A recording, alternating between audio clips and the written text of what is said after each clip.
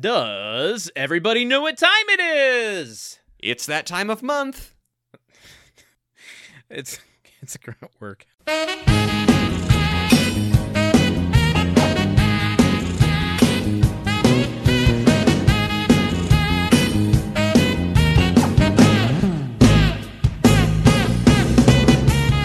are appreciated.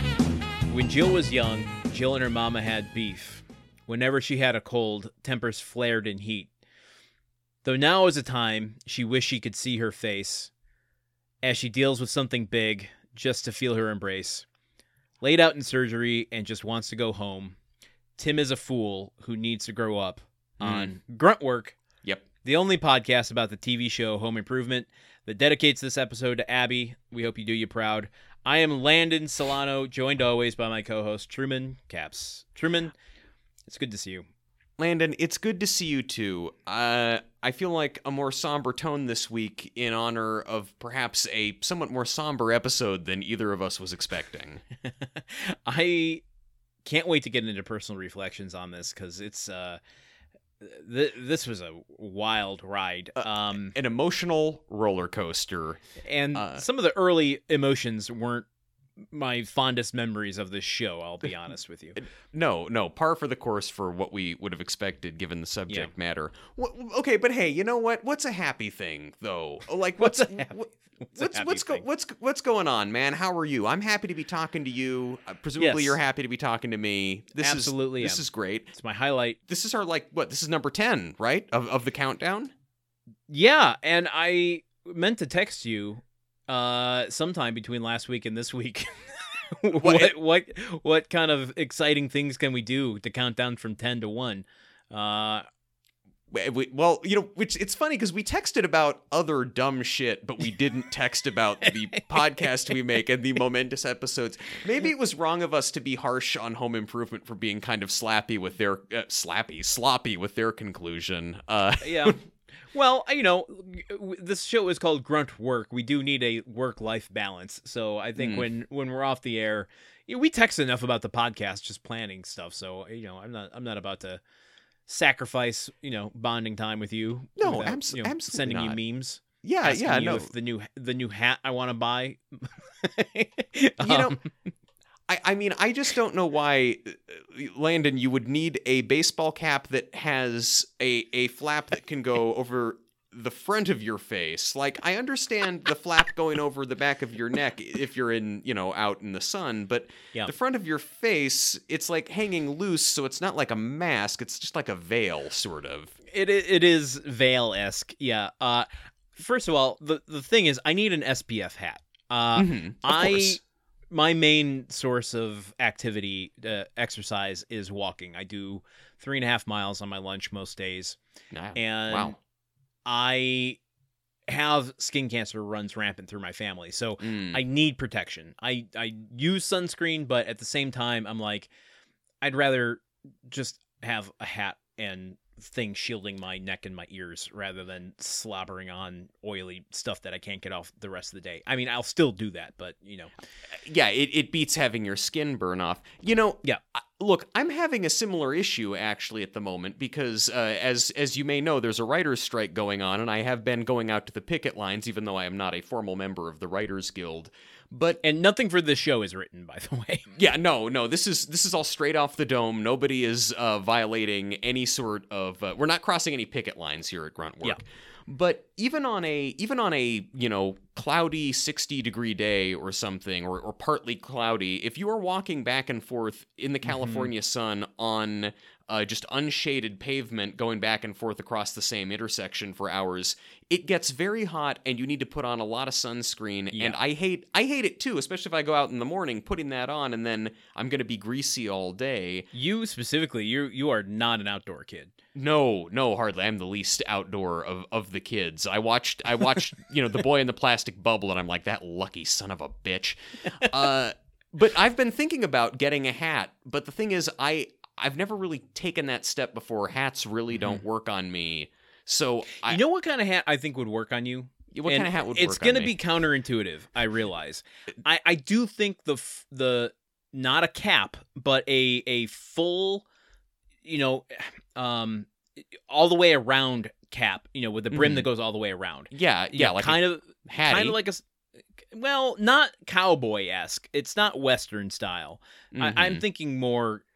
I don't even know what the term for them would be. Just they're like not quite Gilligan caps, but just the wide brim. Gilligan caps is my cousin. Thank you very much. Look, I know the hat that you're talking about. Yeah. It's the kind of hat that my dad bought before our trip to Australia when I was a kid, and then has worn on every subsequent vacation and wears every time he comes to California. It is a tan hat with kind of like mesh at the top of it, a wide brim, and like a it's got like a neck strap for it, or things that you can cinch up under your chin, or so you can hang it off the back of your neck. And I don't know, man. I love my dad, but I'm just not quite ready to fully adopt his fashions. This is why I sent you that photo, because I've reached that age where I am more concerned about protecting my head than I am about fashion. Because in addition to that hat, I'm also buying an SPF jacket that is that bright, like, construction worker yellow green. Yeah, high vis. Yeah. Yeah. That color is good though. Yeah. So that with one of those black hats with the neckband. I wouldn't wear the face veil except in the winter to cut the wind away from me. I mean, I guess, or unless you're, or as I suggested, you're robbing a bank in Saudi Arabia. Yeah, I mean, I don't know. That might be the thing. The problem is that, say what you will about the aesthetics of a black baseball cap with a connected cloth that either hangs down over the back or the front. Baseball caps on me tend to just... my head is quite large, and I have rather a large amount of hair as well. And the baseball cap just kind of squeezes very tightly on top of that and it just accentuates how big my head is that people don't... Like, so I look like a pinhead. That's why I'm suggesting you get a sun hat instead, Yeah. And you don't have to. They come in different colors. You don't have to get that ugly tan color that your dad got. They also come in dark tan. They also come in camo and the green that is in camo, that solid green. So you have options. I mean, I guess if I get camo, maybe people wouldn't even notice the hat, and that way I could better hide that I'm doing. Or I guess I could get like a bright red one, like I'm in Big Bad Voodoo Daddy, or like a particularly skincare conscious member of Dick Tracy's Rogues Gallery. You should show up to the next writer strike in a zoot suit. I mean, The real issue at that point is just the sweating. I would just sweat clean through that. You got to get the moisture wicking suits. Oh man, somebody stop me from doing that. Can we talk about hats all day? It's a more lighthearted topic, I think, than what we're going to unfold with the actual episode. It is. Do you want to prime audiences, our listeners, as to what happened this week on Home Improvement? Yes, I do.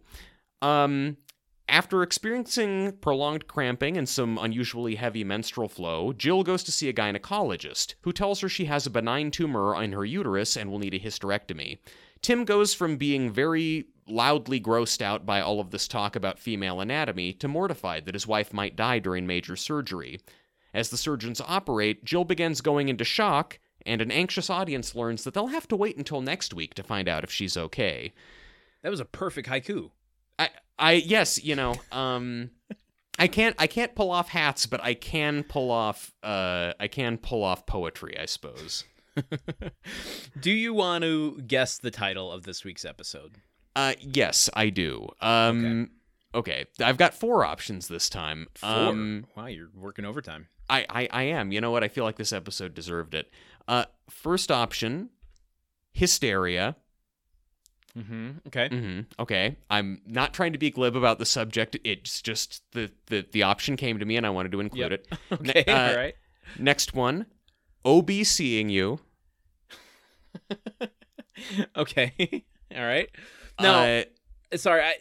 I have to admit, on that one, I got, my brain went from like us making a pun on it to are you trying to guess what the home improvement writers do? And then I realized you've never done that.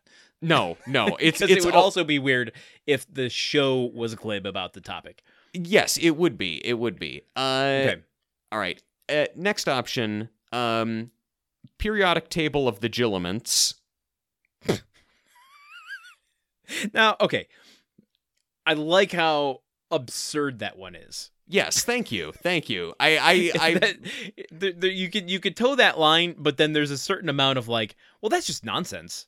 Yeah, I mean, I think the more nonsensical it gets, the less it seems like I'm taking shots at anyone or anything in particular, and more just like I'm a lunatic ranting in a corner.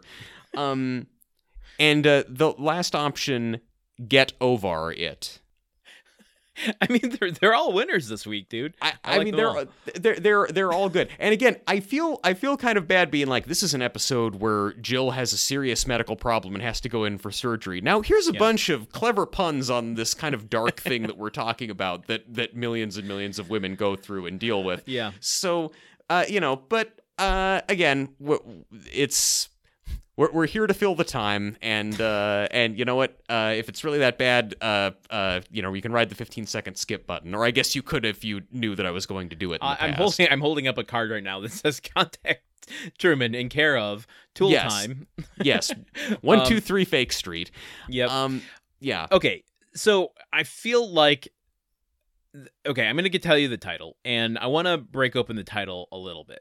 Yes. And I just want your impression of it and try to, I guess, attribute what it's trying to connect to thematically in this episode, all right? Okay, go. The title of this episode is Loves, '(S), Loves, Lost Labor. Okay. Let me double check that it's not... It is Love's Labor Lost. I'm sorry, I had that backwards. Okay. So just a straightforward Shakespeare reference. Yes.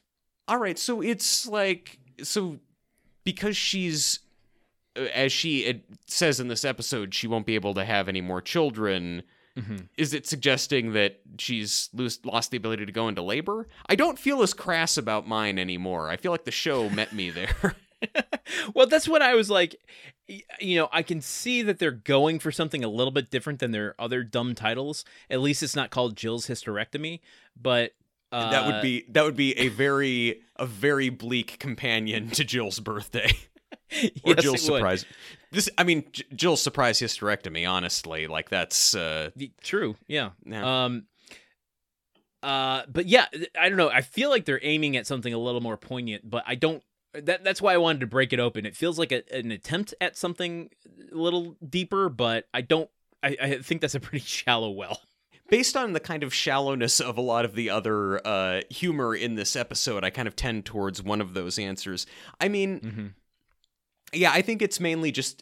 I can't criticize them for it, though, because they do a lot of the same thing that I do, where it's like, well, labor is related to pregnancy... And so that seems relevant, and they grabbed it and pulled it in. So I mean I agree. I think it's not great, but I also can't say that they're not using the exact same methods that I do every week. Okay, all right. Well, this episode aired on February 23rd, 1999. It was directed by Peter Bonners and written by the team of Elliot Schoenman and Marley Sims. I'm sorry for future Truman here. You're probably gonna have to edit this down a little bit. But I want to see right now if Elliot Schoenman and Marley Sims wrote The Longest Day, the episode of... They did. They wrote The Longest Day, the episode where Randy might have cancer. Oh, okay. Take a look. Did they write Taps, the episode where Jill's father dies? What was that? Season 6 or 7? That was, I believe that was season 6, episode late in the run. Yeah, I'm not seeing it. No. Looks like they write 3 per season. Interesting. No, so they wrote this one and the next one, and they also wrote All in the Family this year. Interesting. Just kind of looking at their stuff, they go in wildly different directions. In season 5, when they wrote The Longest Day, one of the others that they wrote was The Look. Oh, wow. Yeah. They, well, I mean, I think this episode kind of spans the same gap in reverence as those two episodes does. Like this one has it all in one 22-minute package. It goes from that's true. Very, very just wacky standard home improvement stuff to very serious, and you don't really see the shift coming. Whereas I feel like The Longest Day was pretty heavy the whole time. Yeah, agreed. I mean, there was some levity in that, but I don't know. Okay, this is going to transition us into our personal reflections. I'm going to ask you what you felt about this episode in just a second, but I want to touch on what you just said, which is there are times on this show, and I think it might be in these more dramatic episodes, where the comedy almost feels like not necessarily a parody of its normal self, but there's like it's skating by on such more surface level humor than it would otherwise. You know, it's not really character based. It's not really, I guess it is situational based, but it's more like it's more stereotypical based than it would on a normal episode. It feels almost more desperate in a way. It's like they're like, okay, some heavy stuff is going, so here's a joke for you. Here, it's just like throwing fish to a killer whale or something to keep it placated. Like just here, laugh at something. Okay, like we're the biggest kind of rhythm to it. I mean, certainly this is evident in a few scenes in the episode. Is there something really serious is happening, and two characters are having the very serious conversation about stuff, and Tim is just looking shocked, but coming in with just a pretty just across the plate joke every other line. They're just alternating a thing in with him doing that to just be like, okay, it's sad, but you're happy for a second, but you're sad, but you're happy for a second, which doesn't, I think, have the intended effect. Yeah, I want to earmark that for specifically the scene with the doctor to talk about in more depth. I want to, I guess, I'm going to give you my reflections first. Yes, you should. I mean, we're kind of doing it. Yeah. Oh, thank you. The start of this episode is really hard to palate. This is one of those times where I think I've said it in the past. I know when I start singing my fuck yous to Tim that it's a bad episode. Yeah, sure. And what I mean by that is, you know, if Tim responds to something, I'll, you know, first throw a middle finger at the screen, and then he'll say something else, you know, either in the same scene or a little bit later, and I'll go, oh, fuck you, Tim. If it happens like 3 times, I'll start singing like, fuck you, Tim, you know, like start creating little jingles about it. It must be fun being your neighbor. I have very thick walls here. I can't speak to my apartment neighbors when I, you know, lived in my previous places, but yeah. At what point do you moon the screen, though? At what point, like, has he ever angry gesture? Oh, okay. So he's never elated you to that level. No. It's a well, I don't know. It's a sign of disrespect. I think. Oh, I see. Right? What the mooning? What? Yeah. What is mooning? What do you? It's not like flicking someone off. What circumstances would you moon someone? I think it is. It seems like a flippant. Like, and it seems like a high-spirited act more than anything, because I feel like friends will moon each other in kind of like, you know, hey, here's my ass, woo, hey, yeah, spring break. But then I've also been offensively mooned by fans of a rival sports team from a different high school when I was in high school. So that's kind of what okay, for one thing, I've never had a friend moon me and say, woo, here's my ass. Wait, that must be an Oregon thing. I mean, otherwise, how do you know what's happening? If someone moons me silently, I'm just like, I have no context for this. What am I looking at here? To me, it's more of a sign of, like, fuck the authority. You know, like, I picture it, you know, people are mooning, you know, deans of schools. But again, I've never really experienced mooning in my life, so I don't know. I don't know what the real world thing is. I have to go off of like Animal House. Yeah. Just the foremost figure of authority, the dean of a college. You know, traditionally very stuffy, wearing a bow tie. Well, I mean, you don't like moon your boss. I mean, I don't know. I don't have a job anymore. How did I get fired? I wonder. Did you moon him on the way out? Well, you know what? The problem with being laid off by email is that there's not really. I don't think he opened the email attachment I sent him, so I can safely say no, I did not. Gotta look at those analytics. So those analytics. Oh, so much better. Why did we go here in this episode? Because we were just roasting the show for being serious and then being completely inane and vulgar and stupid to cheer people up, and then back to serious. We have learned nothing. We have learned not a thing. We have, and you know what? Don't learn anything from us either, everyone. Yeah. My point was that what was my point? You don't moon your boss. Anyway, thanks for listening, folks. You really derailed me. This was an episode where you began singing "Fuck you, Tim." You knew it was going to be a bad situation because of Tim's actions in this episode. You got me back on track. So I was thinking, like, I was having that initial reaction, and there was a moment kind of in the middle of the episode where I thought, oh, that was intentional so that they can pivot Tim into a kind of teachable moment or learnable moment, but that didn't really end up happening. It was just more, it was more, oh, this is serious. So it's not that I apologize or have learned the reactions I had earlier were maybe not great. I'm just going to set those aside while I deal with a serious thing. Yes. Yeah. If that makes sense. I don't know, but we'll get. I think that'll make more sense as we get into it. But what were your experiences with this episode?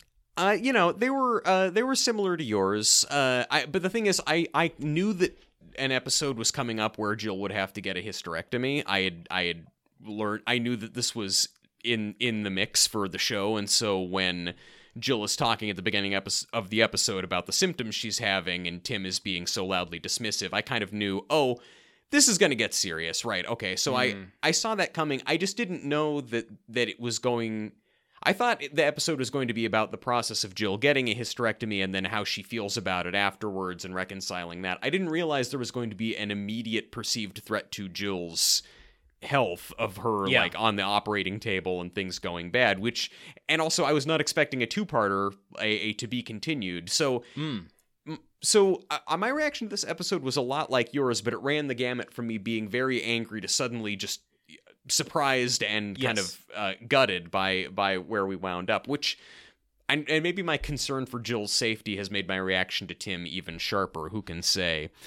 Now, I was thinking about whether or not there's a place for this in the deep dive or not. I don't think there is, so I'm just going to mention it now. But toward the end of the episode, when it is apparent it's going into a two-parter and that this is real serious, and Tim is like outside in the lobby with his head in his hands and Wilson's praying, aside from what he prays, but like there was a moment in my head where I'm like, these motherfuckers were actually going to kill Jill from the show. Like they had this in their back pocket just in case. That is my other big reflection from this is, I think that's part of why it was also so affecting, was like seeing the outline of what they were ready to do. Like all of their operatives were in place and they were ready to give the execution order if Tim Allen signed a contract for season 9. Like, right. I compare it to, okay, folks, get ready for a classic Truman Caps presidential history deep cut. There's a speech that Richard Nixon had written but never delivered called In Case of Moon Disaster for when they were doing the Apollo 11 moon landing. And it was basically just, if they die or if something goes wrong and these 3 men are trapped on the moon, here is the speech that Nixon is going to give saying, hey, these guys died. This whole thing has gone south. And it's kind of a haunting thing to read because it's just, you think about, wow, like this other kind of dark thing that could have happened and didn't. And I feel like this episode is kind of Home Improvements In Case of Moon Disaster. It's sort of, if you know what they were thinking of doing to keep the show going, it's chilling to see, oh, this is like the inflection point or the point of separation for an alternate reality. I think we need an In Case of Moon Disaster, and I think it should have happened before our previous conversation.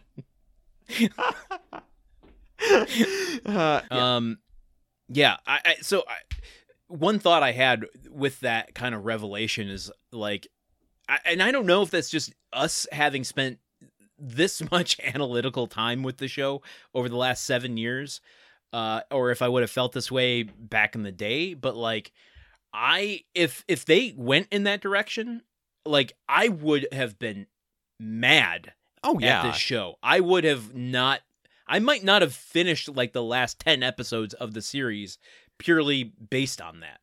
I think it's incredibly ballsy that they even considered that they could do that. I mean, it's one thing when Kevin Can Wait just flat out killed off his wife from the first season so they could put Leah Remini back in it. But that was like, America had barely gotten to know her. That was one season of a show. Like Patricia Richardson, Jill, like she was on the cover of TV Guide and was hailed like very, very popular. And that's, I don't know all of the details. We only hear things in, bits and pieces and stories and sound bites. But, from our basic understanding, it was Tim Allen saying he wouldn't do the show if Patricia Richardson wasn't going to be involved. And I think artistically and creatively, that is a really... I don't want to go as far as to say commendable, but at least smart decision. Like, to know that this show would not have the chemistry that it needs to exist without her. I mean, I agree. I agree very much. I think that and I've said in the past that it would be interesting to see the show with because they've moved Marty into the house, and so the idea of Tim and Marty kind of playing off each other, I think that would be interesting, like from our academic perspective, to just see what the hell that would look like or what that would be. But yeah, absolutely the right choice from an artistic and a marketing perspective is just end it with 8 seasons. I think everyone is much happier that way than if they tried to, wring a few more million out of it. Yeah. Any other reflections we got before we go in? I want to say one thing I appreciate about this episode is that they took, a woman getting a hysterectomy and her talking frankly about, having, heavy menstrual flow or like, cramping or so. Like, there's a lot of crass jokes made about it, but I appreciate that they put that front and center. They had her talking about it. They normalize it to some degree, to a degree that at least I think was probably kind of bold for the 90s to have a primetime sitcom talking about this stuff. I think that's good because, again, this is a thing that lots of women deal with, and I feel like a lot of times that stuff kind of gets shunted aside. And I respect Home Improvement for talking about it, even if I don't really like the way that they did a lot of the time. Yeah, I did. I kind of.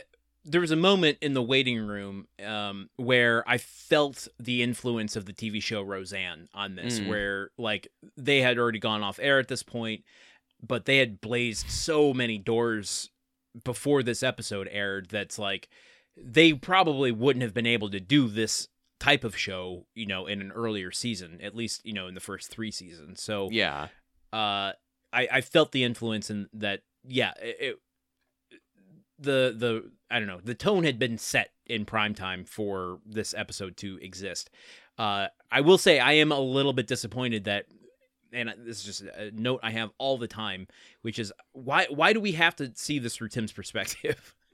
Yes, again, that's my biggest gripe against this episode is just, okay, Tim doesn't like to talk about periods, so do we have to experience it through his perspective if it's not involving him? Yeah, I mean, it involves him to a degree, but he's not the one going through the experience. Like, why are we watching this through the male experience versus her experience, who has an entire, I don't know, I don't want to attribute it to her identity, but like that's a huge shift in your body chemistry. Yes. It's always frustrating on this show that our lens into the lives of these really interesting people we like is like the narrowest lens. It's that is completely closed off to any greater consideration or thought about these things, but just has one kind of very narrow set of reactions to them. Boy. Well, listen, do you want to get into it? Let's get into it. All right, let's prepare emotionally, mentally, maturely, conscientiously, clinically, sterilely, delicately, empathetically, as we go into the deep dive. Okay, that was very thoroughly done.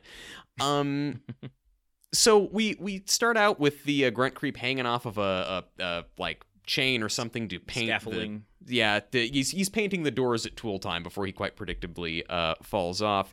And Tim and Al come out, and it's ski week on Tool Time, sure, why not? And they they're talking about how to do ski maintenance. They have a large, handsome, broad-shouldered, very stern German guy come out who's a professional skier to tell them how to keep their skis in good shape, and introduces a ski cleaning machine which Tim uses to shoot some skis through a window because he doesn't listen to instructions.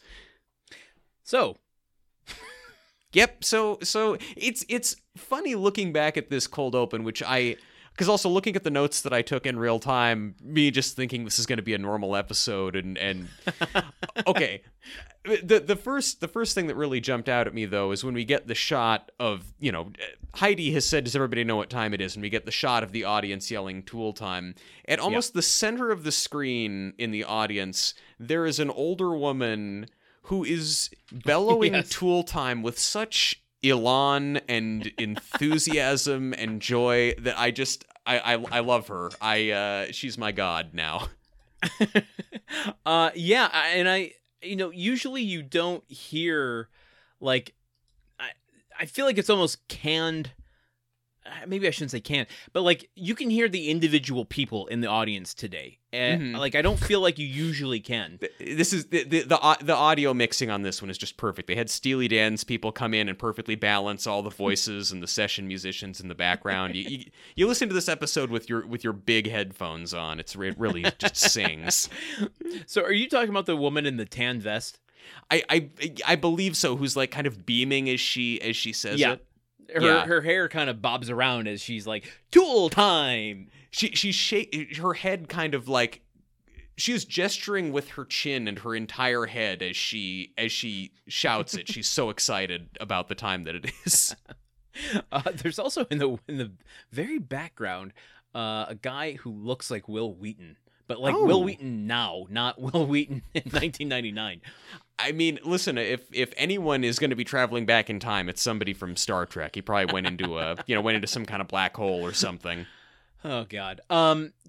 Okay. Topic wise, like, is this a Tool show anymore? I mean, it really just seems like kind of a lifestyle segment on a morning show now. It's like, this week we're going down to talk to Klaus who maintains skis, and next week we're going to show you some guys who can make food on the job site. Like, none of this relates to tools. No, not at all. And the thing is, like, I don't even think skiing is a masculine sport. Like, so this doesn't even fit their secondary thesis statement about it being a show for men. Yes, but I agree with you, but also, I mean, I don't think that professional magicians also fall into the traditional vein of masculinity, and yet they were welcomed onto the show. I concede. I think that they try to kind of, I think they're trying to create this impression of skiing as a manly, masculine thing by having the ski instructor be a just gigantic man, like a Kroger brand Dolph Lundgren, whose name is Dolph on the show. But yeah, okay, well, there you go. And we're gonna go into his character actor corner at the end of the episode, but it is like, I don't know, snake oil marketing to some degree here. Well, what him trying to sell some super high tech ski polishing equipment, like that's the snake oil, or they're trying to like masculinize skiing, and it's just like that is me. I mean, listen, any sport can be any gender, obviously. Yeah. But in the lens of 1999, skiing is about the most non-binary sport that there is. It's all, all of the Olympic skiers are sort of androgynous, very slim builds in brightly colored, matching tracksuits or something. It doesn't slot into a masculine stereotype, right, the way like NASCAR or football did. Yeah, or still does. And also, and they're trying to make this point that skiing is a super manly masculine thing, but then when Al points out that his grandfather was in the 1948 Olympics in skiing, Tim is still kind of like throwing shade on it for being a sissy thing to do. I just don't. I can't even. Okay. Oh boy. Well, easy. Okay, I'm just stick the paper clip into the reset hole there. Thank you. Okay, I've regained my energy for the last 10 episodes. I can do this. Okay, great. Yeah, Tim. There's just this hypocritical thing with him at all times. That's like, skiing is a manly sport, but not with wooden skis. You need the state of the art, metal titanium skis, and in a weird way, it's unintentionally giving Tim a dimension of character that is not really flattering. In that he's like he doesn't even stand by the things he says he's standing by. Yeah, it's just it is simple contrarianism, no matter what it is. They could have someone out there talking about Polish food and how great it is, and he would be mocking that person. Right? Yeah, exactly. It's just kind of obnoxious. I don't like that type of personality trait. Okay. Go on record saying that. In the last 10 episodes, we've decided that Tim Taylor is a little bit obnoxious, and we're not super crazy about him. I'm glad that we finally made that breakthrough here on the show. It took 8 seasons to come to that conclusion. Yeah. I don't know. I mean, I think my only real note about the bit itself is that when Tim, the ski cleaning machine that Dolph has brought out, it's got these two kind of rollers at one end that you're supposed to stick your skis through, and then it will do all the cleaning to them via some sort of assembly line. Yeah, sharpening, all that stuff. Then Tim sends them through there too fast, and they go shooting through the window, and they then go into the backdrop. Like out through the window at the back of the Tool Time set is it's a studio backdrop made to look like a Binford factory with a water tower on it that I assume has always been there. There's probably 15 hours of land. Never mentioned that. I'm sort of assuming that you have talked about it a lot, and I just sort of zoned out during those parts of the podcast or deleted them for space from my brain. But yeah, so yeah, it only calls attention to it now. But they go shooting out and they impale the water tower, and then CGI'd water starts pouring out of it. Mm-hmm. So the show is giving us the impression, I guess, that there actually is supposed to be the entire Binford factory behind the set. No, well, I mean, in a fantasy land, I mean, I think this is more evidence about what we've talked about in the last couple episodes. That this is all scripted. Like Tim and the guest knew he was going to put the skis in there in order to not damage, put a threat to the audience. They had to rigorously test the special effect, and clearly it's animated water coming out of the water tower. So, and it's not a transition, and it's it's part of the Tool Time episode. This is all a show. Yeah. The show within a show is a show. Yeah, okay. It's a scripted, planned. Tim didn't. He's so good at looking like he fucked up that that part feels like, oops, I accidentally fucked up on the show, when really it was rigorously planned. Okay, look, and you've played a very powerful deck of Yu-Gi-Oh cards right there, but I'm going to throw down a different Yu-Gi-Oh card that will probably invert the effects of your cards. I've never played Yu-Gi-Oh. If I had, maybe this would be a better bit. In this episode in particular, but many episodes, all the people at the hospital know Tim, because Tim is constantly going to the hospital after getting injured on Tool Time. If these are all scripted bits and the concept of Tim, as he said in the last episode, I do my stunts, whatever, like that this is all planned, why is Tim getting hospitalized all the time if these are not accidents?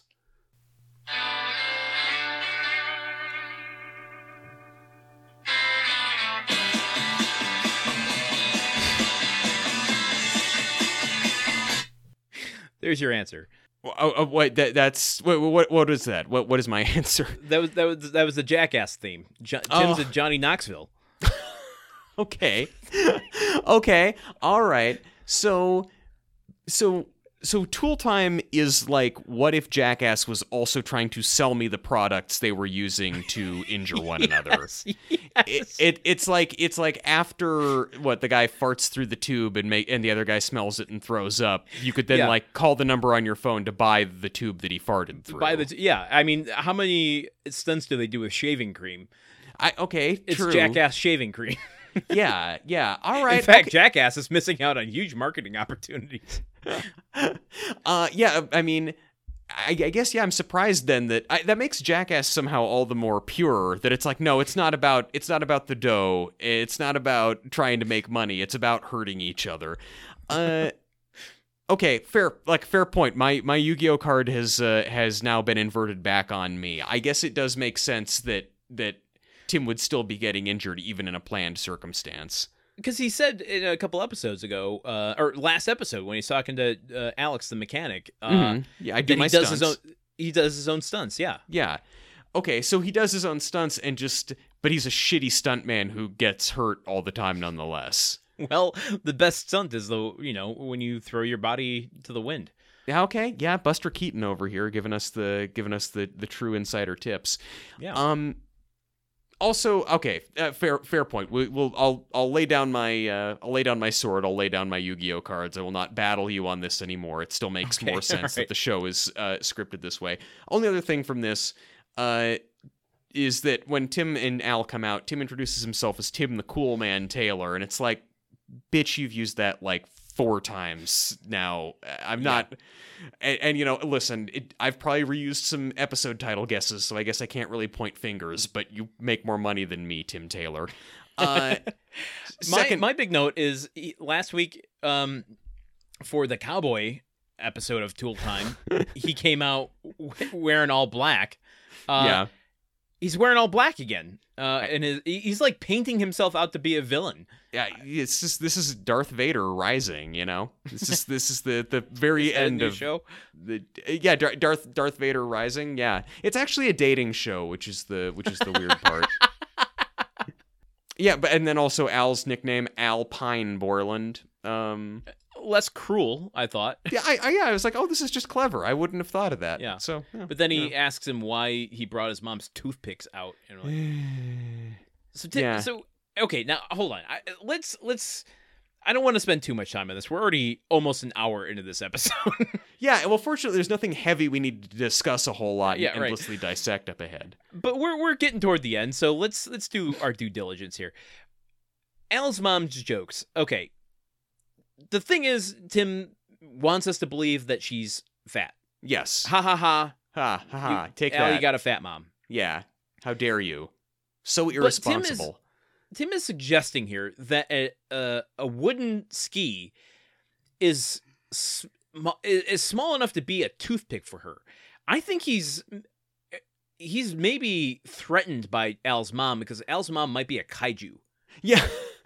Yeah, or like some kind of mythological figure, like a yes. like Sasquatch or something, like so She's an massive ancient one. Like Paul Bunyan basically is Al's mom. I think that's I don't feel like that's an insult. Like your mom, exactly. Your mom is so enormous, like not in a fat way, but just she's a gigantic person that she picks her teeth with skis. I'm like, yeah, awesome. Put that in a folk song, dude. Right, I want people to think that. That's people approach her and lose their sanity because they can't comprehend exactly the cosmic entity that she is.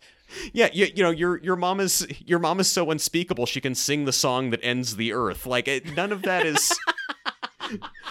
I'm not going to go home and cry when I hear that. I'm going to go home and be like, Mom, you got really complimented today. I need to tell you about this. Oh my God. Anything else from the Tool Time scene? No, let's move on. Okay. The less said about Dolph, the better. We go to the theme song. Last 10 theme songs. Yeah, they sure are. I mean, they don't even connect with my brain anymore. It's just, for me, it's just like, this is a little, just a quick moment, a quick respite when I don't have to take notes. I don't have to be focused on anything. So if you want to hide something from me, put it in the opening credits of Home Improvement. Okay. I will never see it. Yeah. Yeah, I got nothing from the opening the thong song. I got nothing from the thong song. Really? You listened to the whole thong song and you didn't take anything away from that? The only thing I took away was, could I do this at karaoke? And I've never put that to the test. I'm just gonna say maybe no. Maybe just err on the side of caution. There are literally hundreds of songs in the world. Try any of those. Yeah. I don't. Well, let's not overstate things here. Okay. So we come back from the opening thong song to the Taylor house, where Mark and Tim are looking over a brochure for a ski resort that they're all going to go to that weekend, and Brad is, despite his injury, excited to go because he's going to meet hot ski ladies. And oh my God! But is that which is a surprise to you, because Brad traditionally is not into trying to pick up girls. But Jill comes in and she is complaining to her friend who's come by to visit. Her friend Anna, is that it? Patty. It's Patty. Patty. I'm sorry. You said Anna at the beginning, and I got that in my head like that was her friend's name. Her friend Patty has come over. Jill is complaining to Patty about just how her period's been really rough and how she's had lots of bloating and hasn't been to the gynecologist in a minute. And this makes Tim super, super upset because he has to hear about this, which is the one joke of the episode. Yeah. Okay. Just so I don't have to interrupt serious talk. I just had a revelation. Yeah. When this scene came on. Yeah. I've been puttering around my house, just kind of dismayed and thinking I gotta make a change. My house has blonde oak, and I don't like it, and it feels out of date. And I've been having a hard time pinpointing why. Like, it's wood. Wood doesn't go out of date. Mm-hmm. But I'm looking at the Taylor house, and I'm like, oh no. Oh, shit. I'm looking at this week after week. I'm stuck in the 90s, and then I go around my house, and I'm like, I have the same motherfucking wood around here. Do you think that's why you have subconsciously, is that why you injured yourself trying to do a home improvement task recently? Is that why things seem to keep going wrong? Maybe. With different parts of the house? I didn't even tell you when I glued my head to a table. I mean, well, that's the beauty of us just doing this over the phone and not Zoom. Have you got a big chunk of table stuck to your head right now as you record? I did season 7, episode 13 with an entire table stuck to my head. I love that you can remember which one, even though you fell asleep while we were recording. Yeah, so that would be tough though. That's it now. So now you're going to do a gigantic renovation of your house, I guess, right? Well, I mean, it hasn't solved my problem, but it's given me the origin story of why I feel so off-put by it. I would imagine that now I know where it's from and what it's going to remind me of in my everyday life, I'm going to be more inclined to change it sooner. Look, you should make it look subtly like the Golden Girls house, so then you'll always just kind of be in a good mood and ready to make barbed, highly sexualized retorts to your friends. I'm going to turn my garage into a lanai. Oh, God. That's an unorthodox position for a lanai, but I like it. Probably better in the winter months. Okay. I had a revelation. I had to share it. So yes, no, thank you. Well shared. This scene of this episode. Yes. This is the moment when I found out, this is going to be the episode about the hysterectomy. And then this was also, as soon as Jill is talking about what's going on with her period, and Tim is just groaning and moaning and cutting her off and telling her to stop talking, and then then I was like, oh, okay, I immediately know what this is going to be, and I'm unhappy about it. Truman, Landon, let's talk about menstruation. Okay, let's. Are you there? Are you there, God? It's me, Truman. And my friend Landon came along. I'm trying to think of how I want to approach this.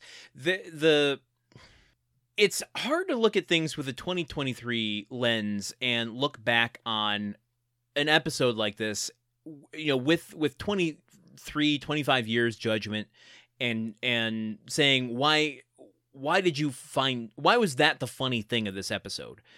Because now it's like, I won't touch on this too deeply, but with clearly everything that's going on regarding women's health in this country, yeah, like the fact that they were normalizing the idea that men can't talk about periods, can't be in the same room as someone talking about their period. Yeah. Like, it's really difficult to watch, and it's 100% not funny. Yeah. No, So it creates an immediate distance from being able to connect with the episode, and, you know, it takes all the humor out of the episode, which, like, you know, when you deal with a topic like this on a sitcom, I need some levity. I think it's important that we should have that. But when the levity is Tim scraping the food off his plate because she's talking about having a heavy flow is so hard to watch.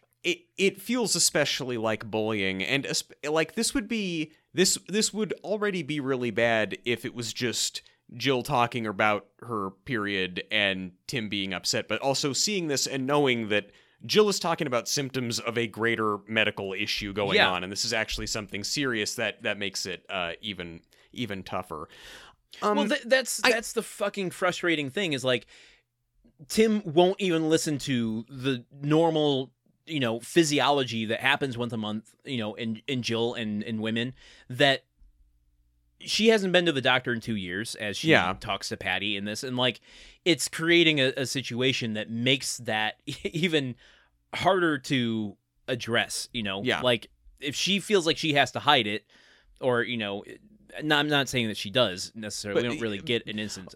She's in an environment where she doesn't feel like she's not encouraged, or she doesn't feel like she can just openly discuss it, even if she is like she's getting this negative reaction that's gonna tell her she's not really holding back, right? Yeah. But it is just like there's literally no one in this house, and Tim is clearly, you know, I can imagine Brad would have the same reaction, and who's he going to learn that from, right? Yeah, exactly. So exactly. It's anyway. I'm not trying to get on a high horse about it, but just in terms of my experience watching this episode, because that is, as you said, that's the joke of the episode, folks. In all of its iterations, boy, watch out when he goes to the gynecologist's office.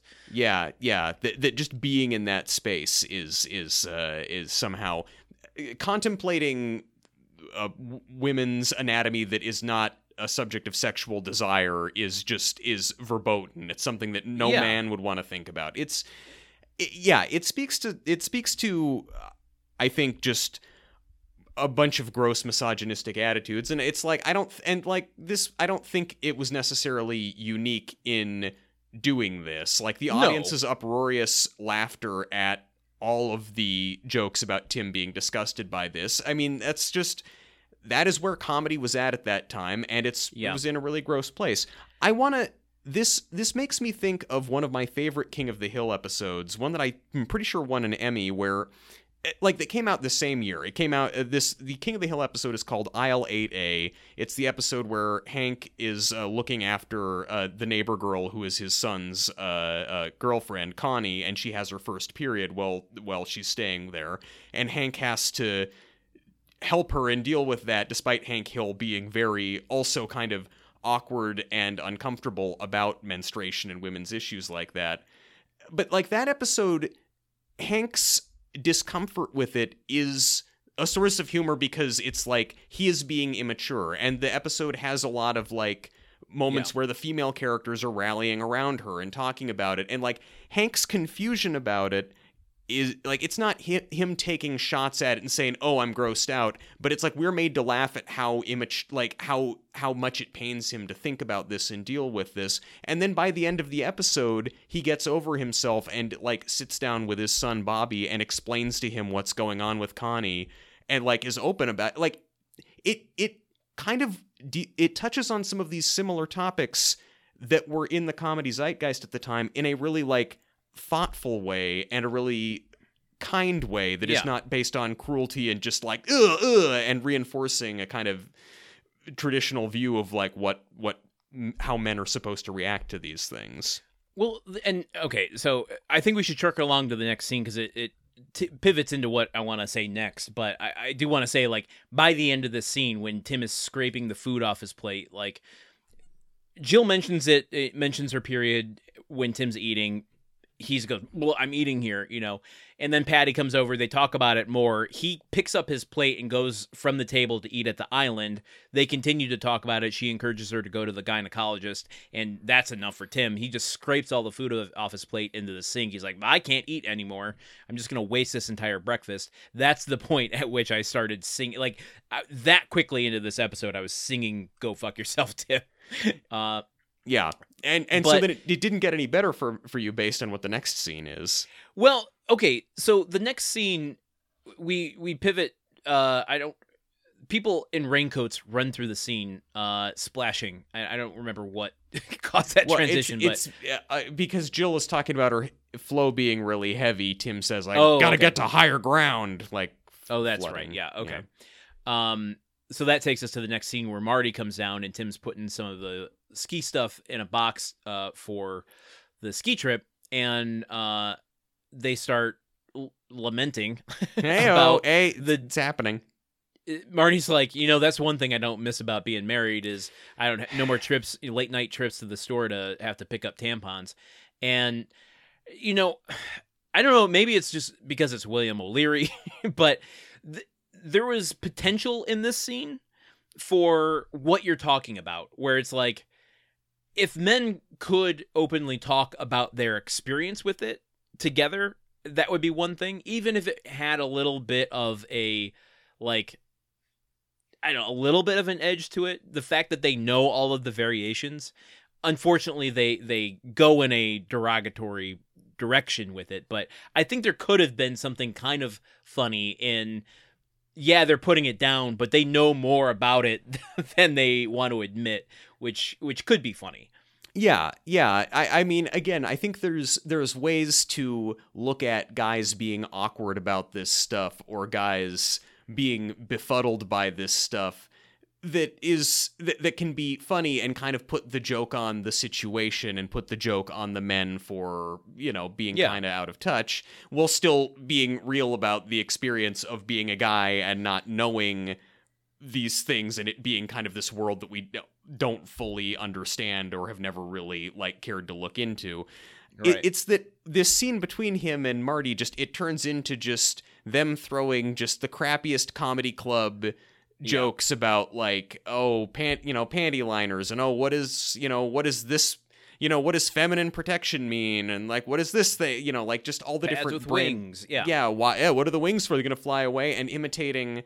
Also, them being really upset and, impersonating women complaining about how, you got me the wrong kind of tampons. I want this size or that size. And, why are women so uptight about it? And it's it's something that's going to go inside your body. I myself would probably have some very specific preferences for what that is, and I don't know why they... Yeah, right. Wouldn't you want to know what your wife or partner wants, if that's the case? You want to educate yourself a little bit more? I mean, also, listen, I also don't get the impression that either Tim or Marty ever really educated themselves about things that their wives wanted or would make them happy. Well, that's the fucking problem. Why this isn't funny and why it doesn't work. One thing, though, I would say a way that they could have turned this around is if then it goes right into them being pissed off that Jill didn't pick up the specific kind of motor oil that I wanted, or she brought home a 78 6B slash 7 gear shift when I wanted a classic model. How dumb! How could she do that? But no, didn't turn it around. Didn't acknowledge that. And so, going back to the very thesis of this show, whether or not that's changed over the years or not, we can discuss that. But the idea initially was the differences between men and women and how can they live together. Mm-hmm. And so there's this deep into it, we see the scene between the two of them, and it's okay, if you want to maintain the idea that, men and women are different and, not that they're saying this, but everything in between that, if you want to highlight those differences, then you are giving yourself an opportunity here to talk about this from the male perspective and get that experience. Yeah. And this is what you're choosing to do with it, is only make jokes at the expense of, of the topic. Yeah. Sorry, my brain died there. No, I get it. That's a thing that happens to men sometimes that women don't know about. Or actually, no, women probably do experience that all the time, seeing it happen from men. It's really kind of a cruel moment. Just them going back and forth like this. Again, me knowing what I knew going in that, because also previously in this scene, Jill calls Tim and says, "Hey, I need you to pick me up at the gynecologist's. I'm bleeding really heavily," right. And he cuts her off. He doesn't want to hear about it. Like, she is calling you from the doctor where she's saying she's having ongoing medical problems and is scared and concerned. You dismiss her, hang up the phone, and then go and just make a series of really mean, angry jokes about the fact that she... Well, it's a little bit backwards there. All the mean jokes happen first, then the phone call comes and the tone changes. And that's the moment in this episode where I thought, oh, maybe this is going to be, a kind of comeuppance for Tim in a way that it's a big learnable moment for him. Like, he needs, going through this experience with Jill, he's going to learn the importance of maturity and why he should know those things and not be so glib about them and not be so dismissive and generally assholey about them. Mm-hmm. Because it does take a big tonal shift when she calls, and you feel like, it immediately drops it, but you feel like, oh, drama's coming in this episode. Yeah. And, we go from that scene to the gynecologist lobby where Tim is walking in. Jill is talking with the doctor at the moment. And my hopes for his maturity in this was immediately dashed when... Nope. This lobby scene is maybe the worst of the episode. Yeah, he comes in, and it's a lobby full of pregnant women, and he just...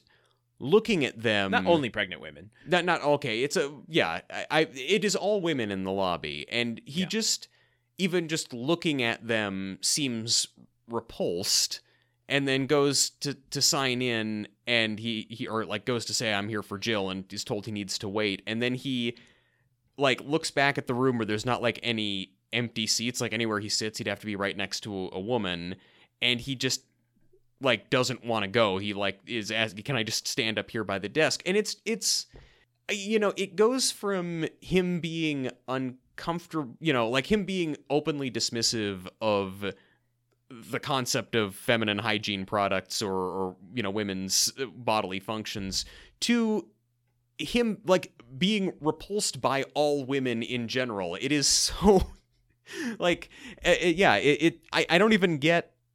I don't get what's happened. Just thinking about. I mean, listen, I know I take this into some dark places sometimes, and I don't intend to. I really, truly don't intend to.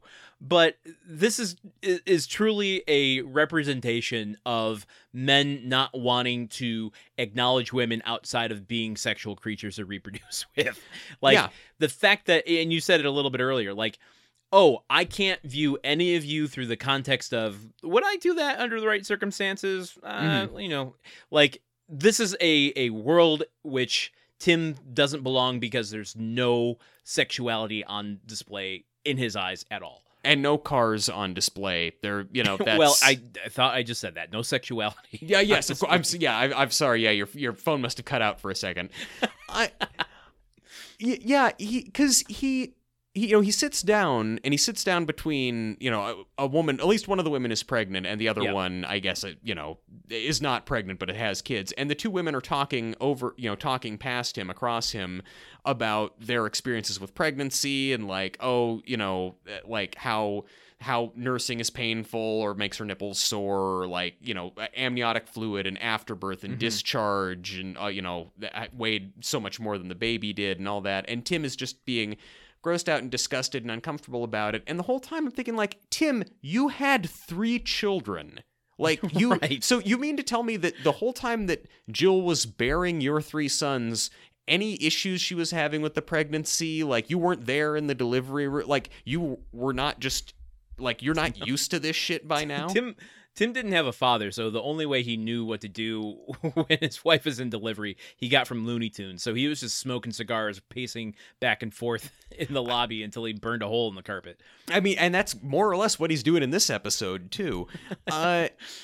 Yeah. So I want to just mention real quick, like, this is where the episode's conflicting to me, because hearing the women talk openly about these things, I thought, oh wow, that's pretty brazen for Home Improvement and a primetime show on ABC. But the only way that it seems like they can talk about it is if it's a joke that Tim is uncomfortable. Yeah. And it completely deflates the kind of power of what I'm hearing. Now, there is a funny angle on this, and I wish they had started the scene and kept the humor in this vein, which is once he gets back up and goes back up to the counter, he like looks through the magazines. There's no car magazines. He goes up and says, "Don't you have anything, any other, types of literature?" And, he makes some sort of fucking stupid joke about guns, hookers, and cars or something like that. Yeah. And that's the magazine he wants, literally. Yes. And he says, "Do you have guns, hookers, and cars?" And she goes, "No, but I have a coloring book. I can't remember the name of it, like My Little Princess or something." And he opens it and he goes, "Oh, I haven't done this one yet." And she's, "Do you want the crayons?" He goes, "Do I?" Yeah. Like, that's funny. I want to see childish Tim so untethered by the situation that all he can do is revert back to childhood and not know what to grasp onto. I don't want to see him being grossed out by, general anatomy and physiology of people. I mean, look, if the Tim that we're getting is Tim who just wants to color, and Tim feeling uncomfortable about women's anatomy, but not Tim like making cruel jokes about it or being dismissive of his wife. Like if Tim was uncomfortable about all this stuff, but was like just showing that discomfort and like hearing Jill out about what she's saying and like being uncomfortable hearing it but wanting to help instead of just saying, "Oh no, gross, don't talk about that." Like, that would be a kind of comedy that I'd like, because it's clearly like Tim is trying to be a good partner, and because of his own internal bullshit, it's really causing him anguish, and presumably we're going to see him work on that. That is funny, but here it's just like Tim was just shitting all over women in general, and now he's in here and doesn't even want to be close to them and doesn't want to think about it. The him wanting just to color at the end of it is like, almost like a hearteningly innocent, the most innocent and likable thing he's done in the episode so far. Yeah, exactly. It's so unpalatable, because it's like, oh, you can't experience just literally sitting in a chair when all of these people in the office are, going through the physical experience once a month, or, whatever else they might be experiencing. Like, just shut up. Yeah, just shut up. Yeah, just don't. That's really it. Oh my God. Anyway, the nurse calls Tim back to the office to meet with Jill and the doctor to hear the results and what's been going on here. Yes. And Tim goes into the OBGYN's office where Jill is waiting, and he shakes hands with the gynecologist and is like, "Oh, hey, hey, Mark, or Stuart, or whatever." His name probably isn't Mark. That would be wild if Tim named his youngest son after the guy who delivered him. Nuts. It's Lloyd Field, Dr. Lloyd Fields. Yeah. But so he shakes his hand and, "Oh, hey there, how's it going?" Like, he seems to know him, and it's like, wait, so you're just everything relating to a woman's private parts is disgusting to you and you don't even want to know about, but then you're on a first name basis with your wife's gynecologist, and you have because it's a man, you can then, I don't know, it's just he seems very chummy with this guy who works in a field that Tim finds nauseating to even think about. Yeah, I'm surprised. I'm surprised the writers didn't write in like Dr. Lloyd asking Tim about the hot rod. Yeah. But we get kind of an interesting thing here where we start the scene, as a continuation of the lobby scene, and they introduce the idea that that she has a tumor, and then it has that serious note, that guitar, and it's just a fade to commercial. There's no transition. We're in drama territory. Yeah. And so then it fades up, and they continue having the conversation. And what happens then? The gynecologist explains that the tumors like hers are almost always benign, 99% of cases, but she's going to have to have a hysterectomy, which means that, she won't have a period anymore and she won't be able to have any more kids, even though they make clear they'd already agreed they didn't want to do that. And there's a chance that he might also have to take her ovaries, depending on just how the surgery plays out, and that Jill expresses some concerns about how that would put her into early menopause. And then there's also just a question of schedules, because Jill has been trying to finish her master's thesis, and she wants to try and get it done before the hysterectomy because it's coming right up. But the doctor's going out of town soon and says we need to operate ASAP, so let's, you're going to have to be in the hospital for 3 days. So Jill is just, going to have to try and get it done before that. And I think the important thing here is Jill's like, when she's saying that she'll go into early menopause, she's just like, I'm not ready for that. And the doctor is saying, well, because of the schedule, you have to make a decision like right away. And that I just want to highlight that because it brings out the like almost existential issue that Jill is going through here. Yes. That Tim doesn't and can't, really experience outside of being, vicarious and supportive of Jill. And so we get almost no access point into what that means for her. And also we don't see Jill go to the gynecologist, describe her symptoms, and then the gynecologist tell Jill this.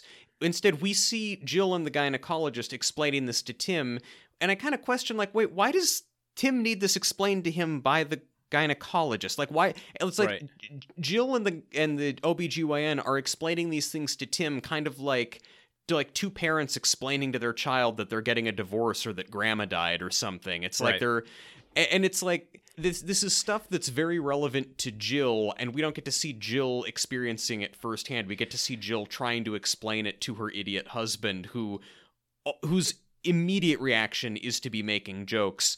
Yeah. The jokes are not necessarily, they're not mean, and he's not doing the ew gross stuff anymore, but it is also just Jill is clearly very shaken. This is clearly a very serious scene, and the fact that Tim is just throwing jokes out there, it's just he is trying to wrap his head around it. He is taking it seriously. I mean, as a character, he is, as as a show mechanism, it's playing Tim for laughs for us. He's not playing the laughs to try to get, Jill and the doctor to laugh. And he is genuinely trying to wrap his head around it. But this brings me to my biggest note for this episode, which is we're 8 seasons into a show. Yeah. And yes, this is a sitcom where there's a certain expectation. It's right there in the title, situational comedy, where, you expect some laughs and levity. But 8 seasons into a show, we're in it because we love the family. We love the characters. It has bought the room to breathe and have a dramatic episode. Yes. Why do we need this back and forth with Tim making jokes here? Why can't it just be, I mean, even if it is Tim in the room, that's fine. But why is it still processing through his character? This is entirely Jill's thing. I realize I'm repeating myself now, but yeah, that's where I'm like, the show feels like it's not trusting me to go with it on a dramatic journey, and that's a little frustrating. And also because Patricia Richardson and Tim Allen are both really good dramatic actors. This scene played for straight drama would be, I mean, it's already affecting, even though it's working against itself with the way that it's written, on the strength of Jill's performance. And the comedy isn't very good, so the comedy is making the drama worse, and it's not making the scene any funnier. Yeah. Yeah, that's a great way to put it. Yeah, to bring it back to King of the Hill, it's when Hank criticizes a Christian rocker by saying, "Y'all aren't making God better; you're making rock and roll worse." Like, just do one thing. That's really funny. Yeah. So it doesn't come from this show, though. No, it does not. It does not come from this show. But again, a show that was being made at the exact same time, and also dealing with questions of masculinity and in a much more nuanced and enjoyable way. Here. Speaking of levity, let me inject an absurdism here. Okay. Who do you think Tim would get along better with in a room? Hank Hill or Homer Simpson? I think he would get along better with Homer Simpson. I really do. Because, like, yes, Hank likes cars and home improvement stuff, but he's such a straight-laced, straightforward man who looks down on boastfulness and any kind of vulgar talk. Like, someone belching the alphabet or, like, farting in front of him would really, like, kind of mortify Tim's Methodist sensibilities. So Homer and Tim would be much better together. Oh yeah, I was gonna say the exact opposite for the reason you stated, but I think you make a good case there. I mean, there's an episode of King of the Hill, I've talked about this a lot too, where Hank is putting away his tools at his tool bench, and he reaches for the power drill, stops, puts on a pair of safety goggles, picks up the power drill, puts it on the pegboard, and takes off the safety goggles again. That guy is not getting along with Tim Taylor for 1 second.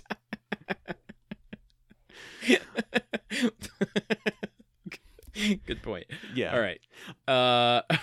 Back to the episode. Yes. So what comes from this the scene in the doctor's office? They make the appointment, right? Yeah. She puts it on the books for Friday. Yep.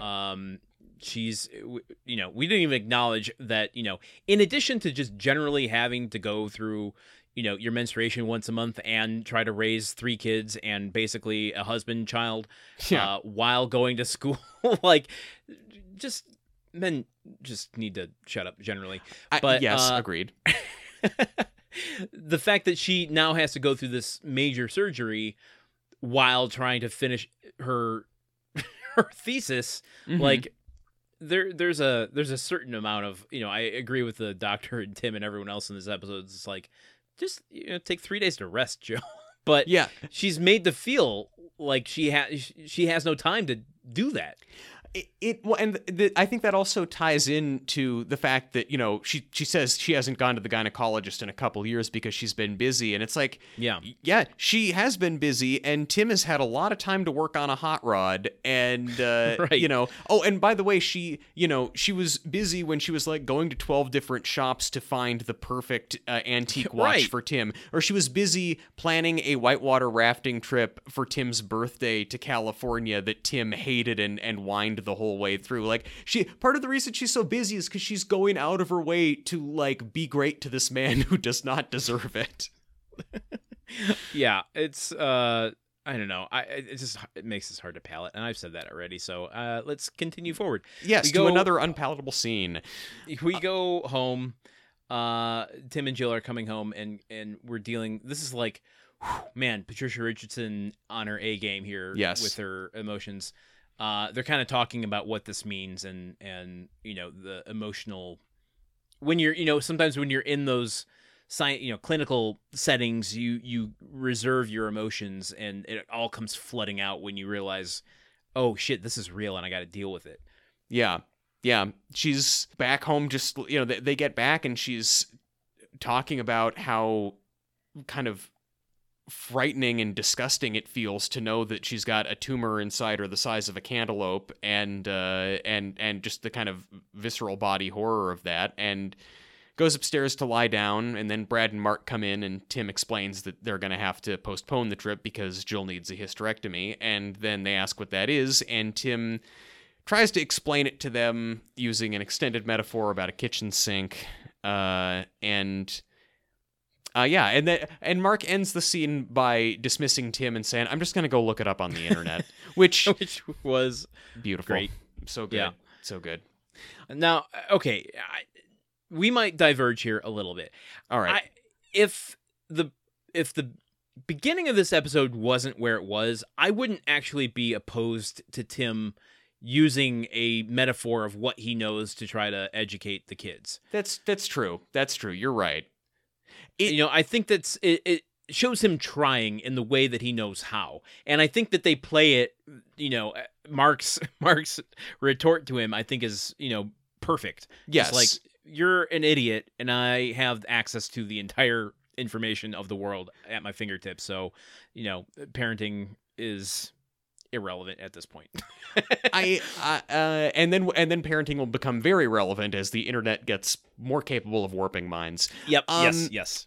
I think that you're right. Like, I think that an arc that this episode could have taken is Tim being initially grossed out and dismissive about this stuff, but then as soon as Jill's health is at risk, Tim learning absolutely everything about the female reproductive system and becoming very invested in it and knowing about it and open about it and because this is suddenly important to him and it's real to him, and him being as passionate about knowing that stuff as he is about his hot rod.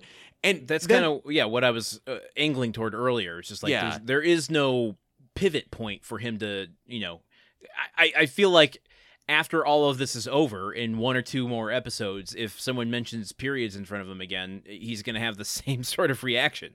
Yeah. Well, and even at the beginning of this scene, Jill is talking about, how awful she feels and talks about the concept, I have a tumor the size of a cantaloupe, and Tim goes, ugh, or something like that. Like, he makes a grossed out, you're talking about disgusting stuff noise again. And it's like, bro, you know now what the situation is with her, and you're still playing that card. Like him describing her insides as a sink, in a vacuum, could actually work really well and be kind of a heartening moment, but is not. Also this scene also unpalatable. So have you got more for here, or are we just gonna move along? Let's go to the next scene, because it's a pretty sweet scene in this difficult episode. Yes. We move ahead to the morning of the hysterectomy, and Tim is going to be taking Jill to the hospital. It's very early. It's like 4 a.m, and Jill comes downstairs. Tim's ready to drive her, and Brad and Mark are both asleep on the couch. They came down because they wanted to see her off, and Tim wakes them up, and they say goodbye to her, and that they hope it goes well, and she's reassuring them, and then sees that they've fallen asleep before she can finish talking. But then she goes over and has this just incredibly tender moment with Brad, who's asleep, where she just kind of pulls the blanket up over him and kind of strokes his head a little bit, and you see her really processing, I'm going in for major surgery. This might be the last time I look at my kids. And and then she kind of says in this small voice, okay, I guess it's time to go. And and then Tim has fallen asleep standing up, leaning against the wall, and so we go out on a laugh. But just Patricia Richardson really just can make a scene so real so fast. Yeah, absolutely. I am curious. We haven't really talked throughout this show about their nominations.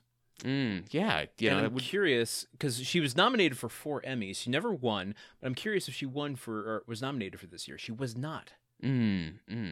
What? I mean, was she nominated when Taps was on? Like that? Did she go for season 7? Yeah, that would make sense. 94, 96, 97, 98. Wow. So that would have the Taps season would have been the last. I mean, yeah. And it's the sort of thing where, if this episode had been done from Jill's perspective and had a lot more Jill stuff in it and not Tim's stuff, I think she could have won an Emmy for this, because I mean, I don't know. I feel robbed of the opportunity to see this actress and this character processing this and dealing with this more fully. Here's some vindication. Tim only nominated for 1 Emmy. Ooh. And was that for what? Outstanding belch in a sitcom performance? No, it's for playing Tim Taylor, but it was in 1993, so that would have been Season 3? My God, where were we as a country? No. Oh God, not season 3. Any season but that. That was the Emmy voters were very just angry dudes that year. So, well, yeah. No, but it's, and again, this is also a scene where I look at it and think, wow, if they'd gone ahead with killing Jill, like this would have been her last moment with her sons. Oh, I don't know how handle that. How do you?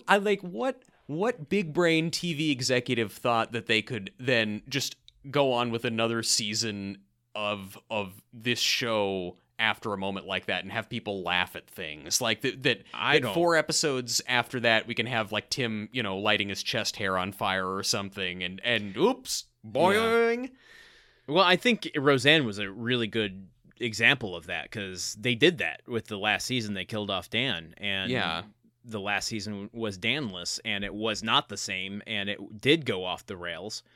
So, I mean, it's weird that they had kind of a precedent, a very recent precedent for a major show going into the potential decision to do that here. I think we were precariously close to actually seeing that happen. It's just Roseanne was like a darker show. Roseanne was about real shit. Home Improvement has never been a particularly heady or real shit type of show. It's a show about men liking tools and farting. Like and so to and women putting up with that. Yeah, exactly. And men not putting up with a single thing from women that makes them feel uncomfortable. But yeah, I don't know. I think I think that Roseanne could pull that off, and I think that Home Improvement simply could not, and that anyone believed that it could was lying to themselves. Well, Roseanne didn't pull it off. I mean, that last season's laughable and not a good way. Well, I mean, I agree they didn't. I mean, by pull it off, I mean they did it. I mean, they just the fact that they did it, and Home Improvement, I don't think could function at all like that. I think it would be even worse than Roseanne's last season. Yeah, agreed. But I'm distracting from the emotion of the moment because it's hard for me to cope with. It's a top tier, like, and I wish the episode had focused more on her experience because as it is, I mean, it's heart wrenching. If this had actually gone through her experience. And, from just thinking it was, an oddity in her monthly cycle to, the escalation to what it is and the existential realization, as you're saying, of this could potentially be the last time I see my kids. Like, man, that would rip out hearts of people. Oh, yeah. Yeah. No, I mean, it does it on its own, but, man. Yeah. Yeah. Heavy show. Heavy episode. We're robbed of that. Yeah. By the way, we watched Tim turn a pencil into a rocket ship.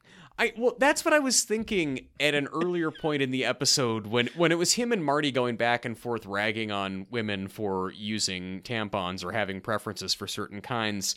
I was thinking, like, you know what? Give me Tim launching a pencil rocket again. That episode suddenly doesn't seem so bad. Again, I think you know what?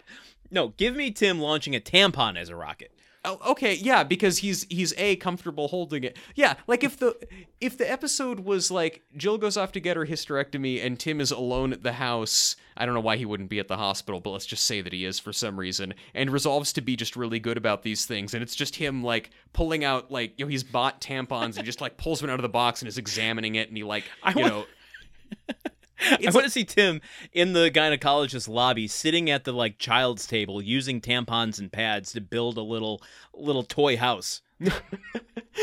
I want to see Tim pulling out his tape measure to measure the varying sizes of the different styles of tampons, the same way that Al used a tape measure to measure women's dress sizes like 7 seasons ago. Oh my God.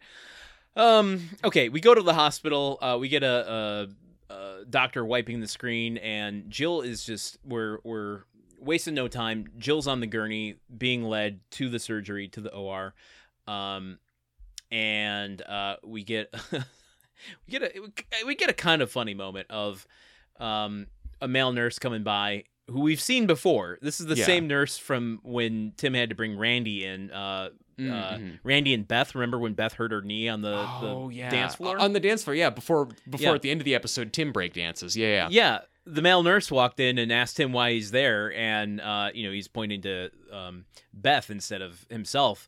Same exact thing happens here, and he goes, "Oh, Tim, what are you in for this time?" And he goes, "A hysterectomy." And the nurse is like, "Well, I guess that's the only thing left." Yeah.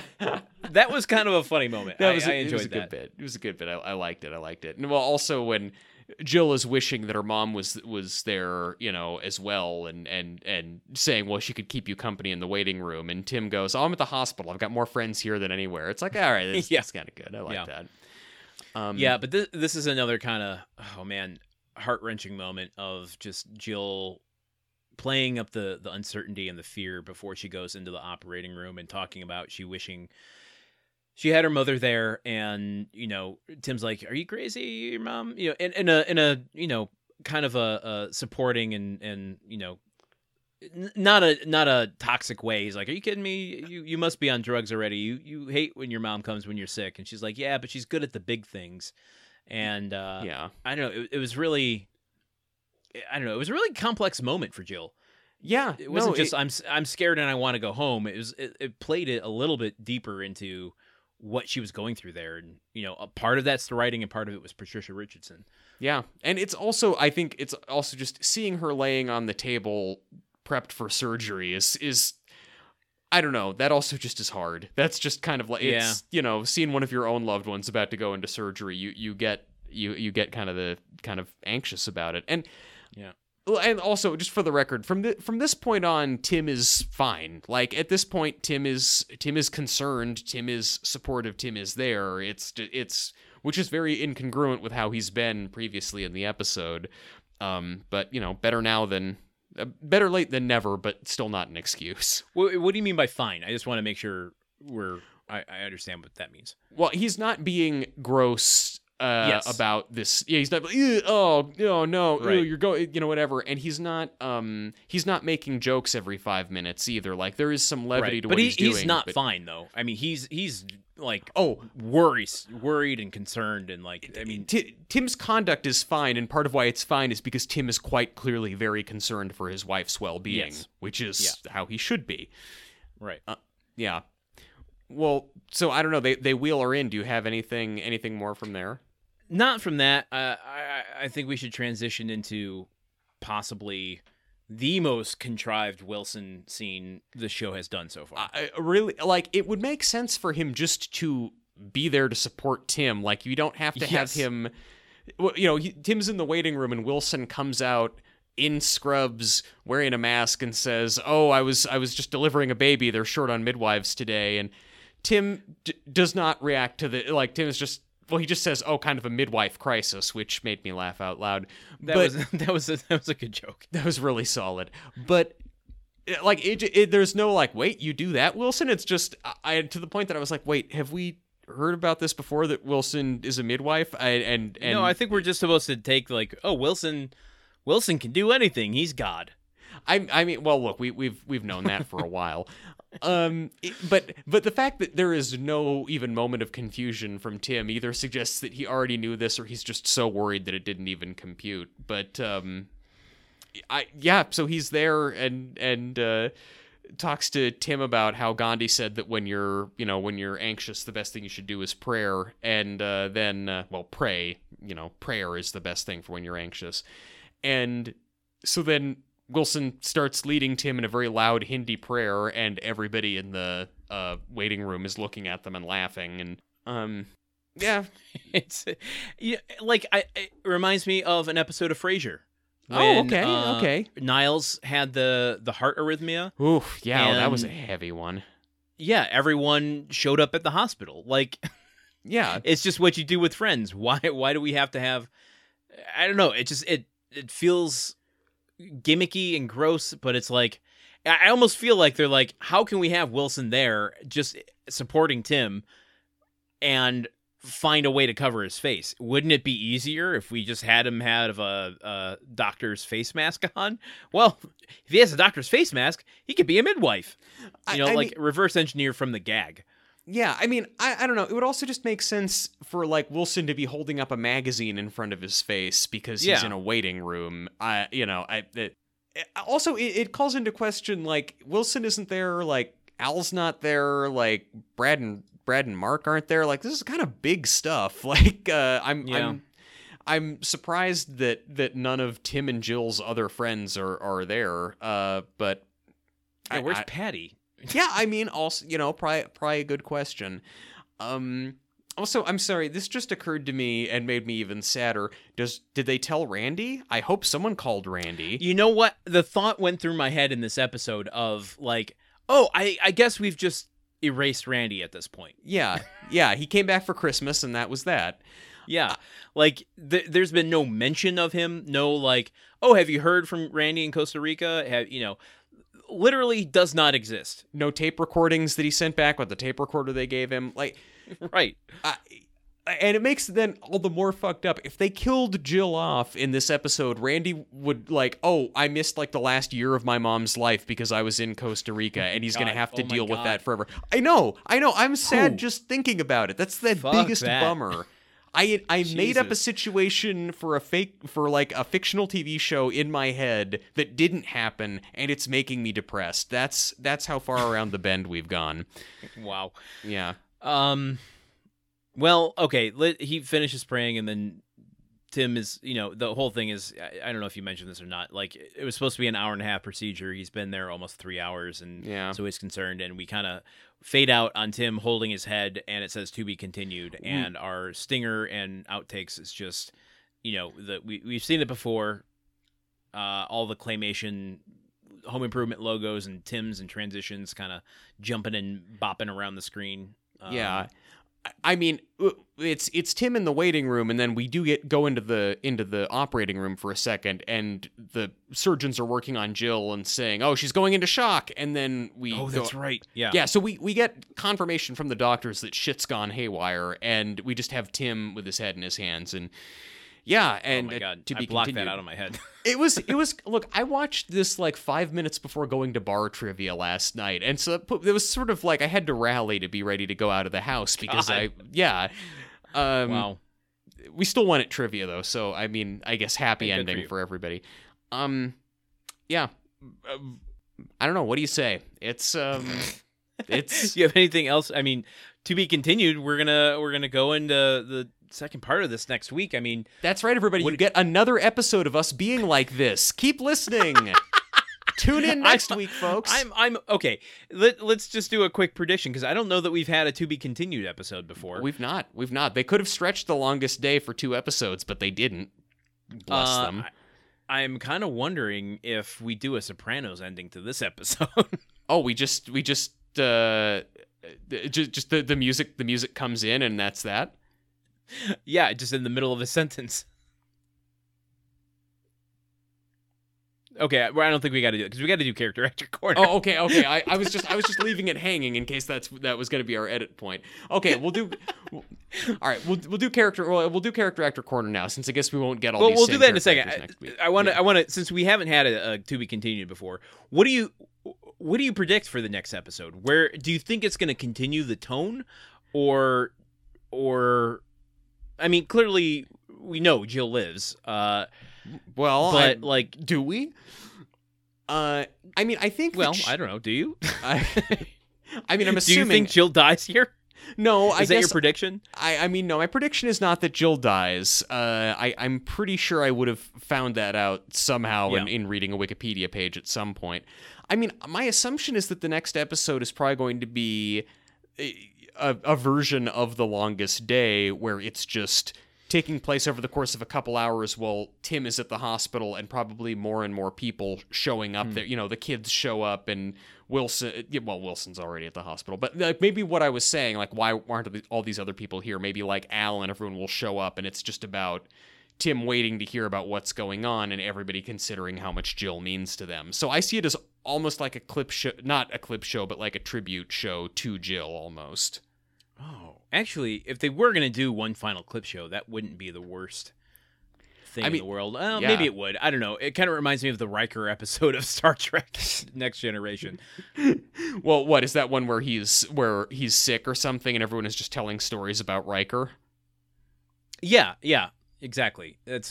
I think Constantly Listed is one of the worst episodes and possibly one of the worst clip shows ever because they did it so early in the run. Like how early was this? Was this in the second season or something?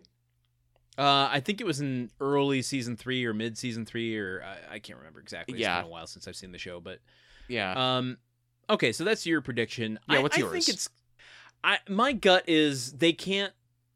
If I'm an executive at the show and I'm a little scared about how people are taking this, I wouldn't say. I would say I'll give you one dramatic episode. So I think they'll address the seriousness of this early in the next episode, but I bet we're gonna go right into some other shenanigans. Tim overly doting on her maybe, and not giving her the space she needs to finish her thesis, or not listening to her while she's trying to recuperate, or we got to get back into the shenanigans a little bit. I mean, yeah, maybe so. I feel like the whatever executive greenlit this a dramatic 2-parter episode just assumed that both of them would be drama, and also I think there's still plenty of room for shenanigans even when Tim is worried about Jill. Yeah, I don't know. I don't know. I mean, that's just kind of my thought. I think we're gonna end up going a little more goofy than this episode. And I think it's gonna be. I don't think it's going to take place as much as the hospital. I think they're going to get her home, and it's going to be more like, I don't know, I just think over-doting is going to be the theme of it. Okay. So yeah, you're thinking a recovery-centric episode. I'm thinking a surgery-centric episode. Yep. All right. We'll see which one of us wins next week. Okay. All right. We will. Is there anything else in this episode we didn't cover that you want to? No, I don't think so. I think we're probably better off moving on from this episode so we can get to the next episode in this saga. Yeah, okay. Well, let's go into I wish I still had the song in my heart to do theme songs. But the very corner. Somber hysterectomy character actor corner. I think if you look back at this show, I was probably doing theme songs mostly in season 3 when I was trying to wrap my head around what did I get myself into in the long run. Yeah, that's true. I mean, it also is weird to me that we did an entire April Fool's episode about Muppet Babies until I remember how desperate I was to watch anything other than the 3rd season of this show. Oh my god. All right. Let's go into some character actors. There's more in this episode than I anticipated. I will say Lowell Sanders, who plays male nurse, was the same actor who has appeared 3 different times on this show in the same capacity of having that kind of joke with Tim. So in Slip, Sled, and Away, let's go to the videotape, and this one, he has played a male nurse meeting Tim in the hospital. I gotta respect the consistency. I'm gonna go the way they list them on IMDb. Playing Dr. Lloyd... What was his last name? Fields. Yeah. Dr. Lloyd Fields brother of Todd Field. Joel Higgins. Higgins. Joel Higgins has 23 credits. Now he's playing a doctor here. Yeah. You know where they have those? Or in emergency rooms. They do. He started in 1968 on One Life to Live. Actually, looks like he played a episode in 1975.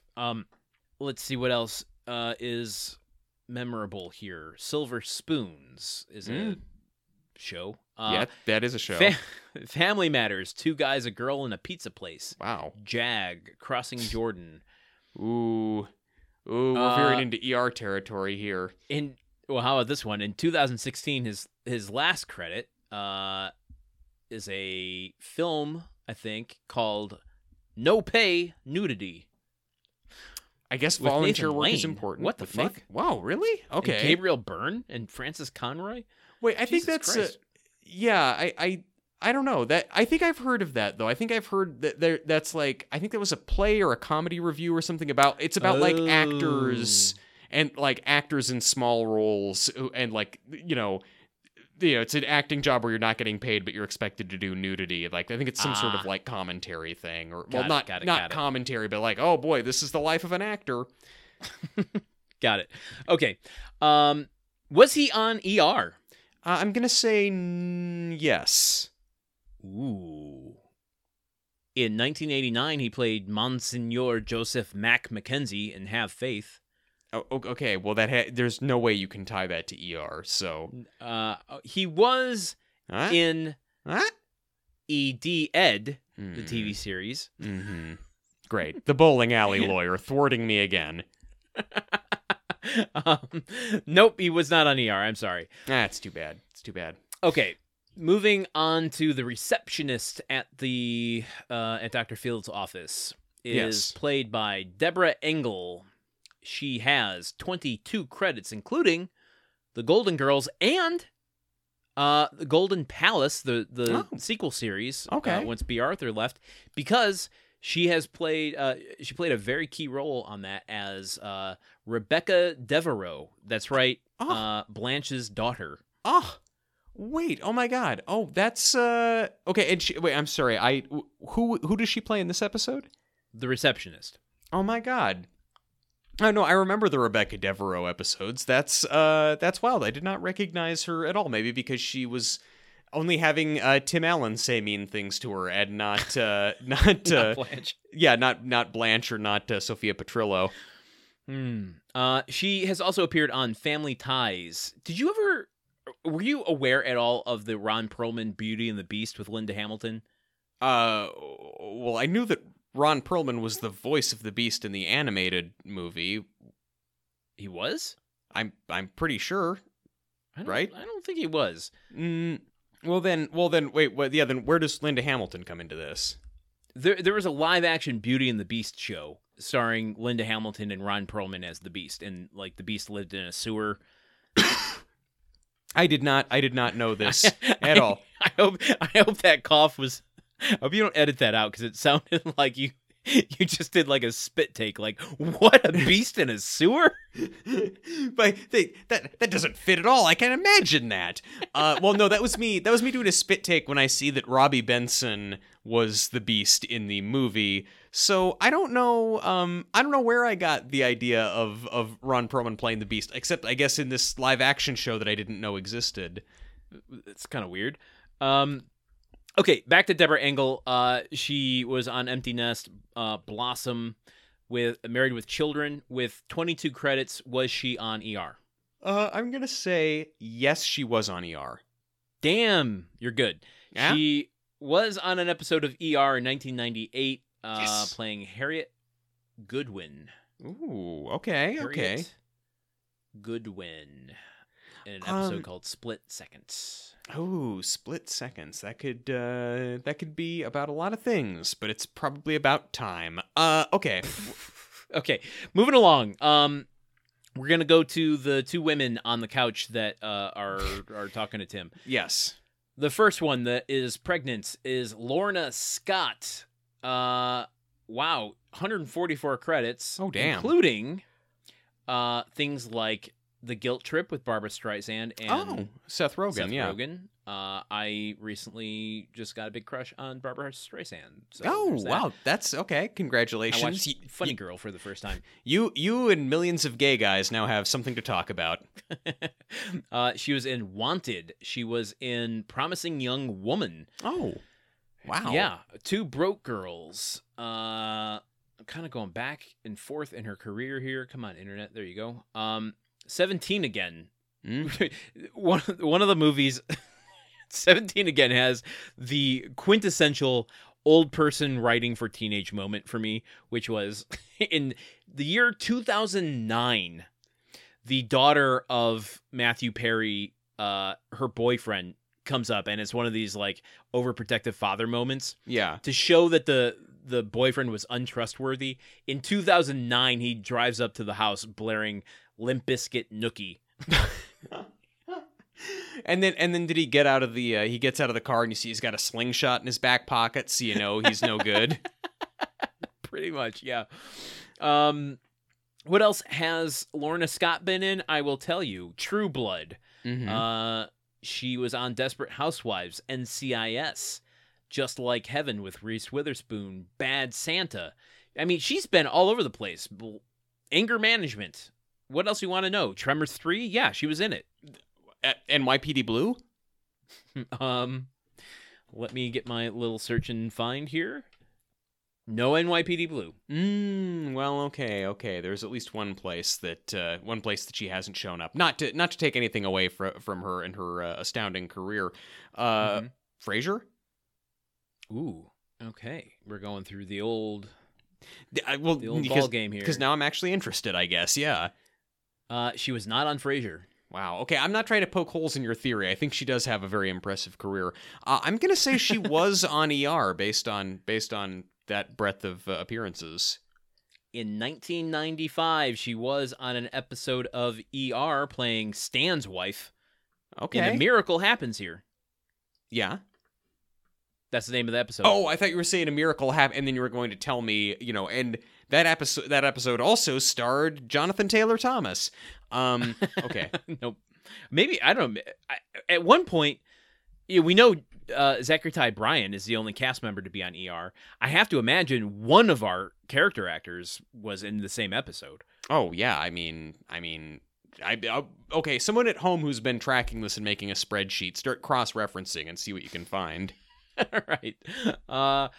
Oh boy. Let's go to the other woman sitting on the couch with Tim, Sonia Eddy.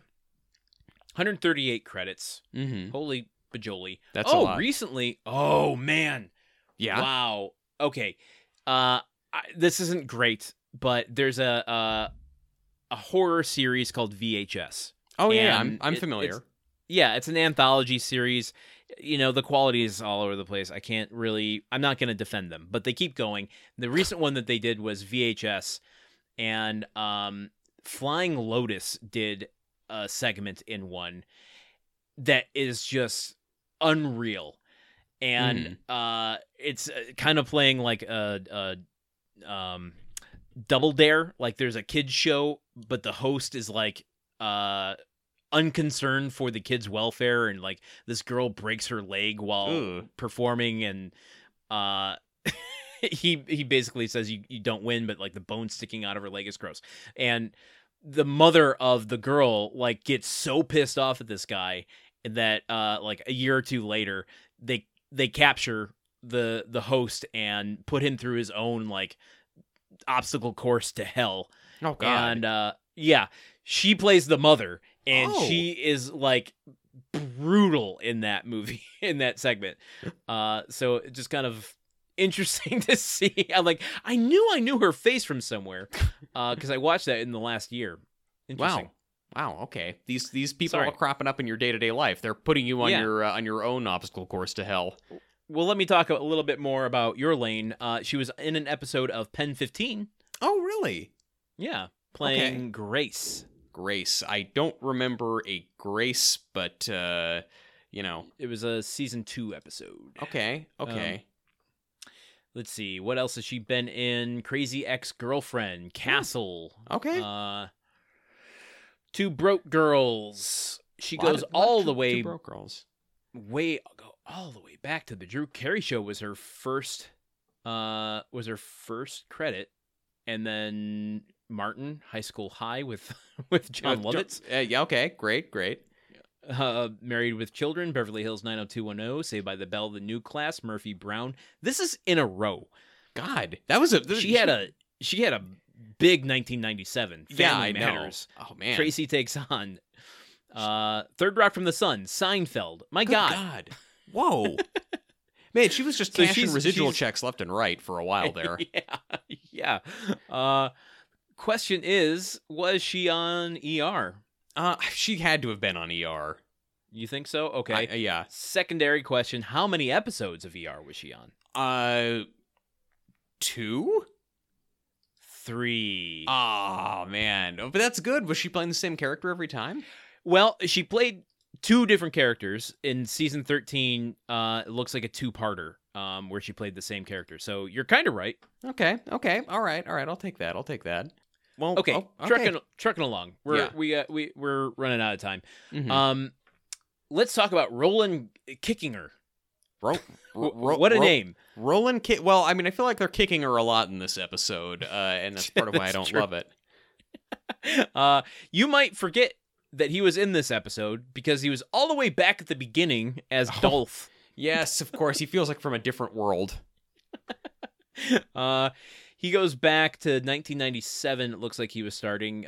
He was a detective in Lethal Weapon 4, an episode of Caroline in the City, playing Lars. He King of Queens. He was in Disaster Movie playing Hulk. Okay. Well, he has the build for it. Yeah, I'm trying to see. He was in an episode of Chuck. He played T-800 in Terminator Salvation. Oh, okay. Oh, all right. Oh, all right. I think I remember that one. Yeah. I mean, I remember the specific scene in that one, I think, where there's a square-jawed blonde guy. The T-800. Now, I have to admit, I like the first Terminator and the second Terminator. I'm not a diehard fan of that series. What's the model of the Arnold Schwarzenegger? That's a T-800 because I am a diehard fan of that series and also a diehard fan of Die Hard. But yeah, my guess is he's probably the body that they put Arnold Schwarzenegger's face on at the end of that movie. Oh, yes, actually, right, because they have him come out and they have then a CGI'd like young Schwarzenegger face onto but yeah, you know what, that makes a lot of sense. Blow me. Blow me? I mean, dude, take it off air and we can discuss, but that's... He was in a short called Blow Me. No. Was he on ER? I'm going to say no, he was not on ER. You're right, he was not on ER. Boom.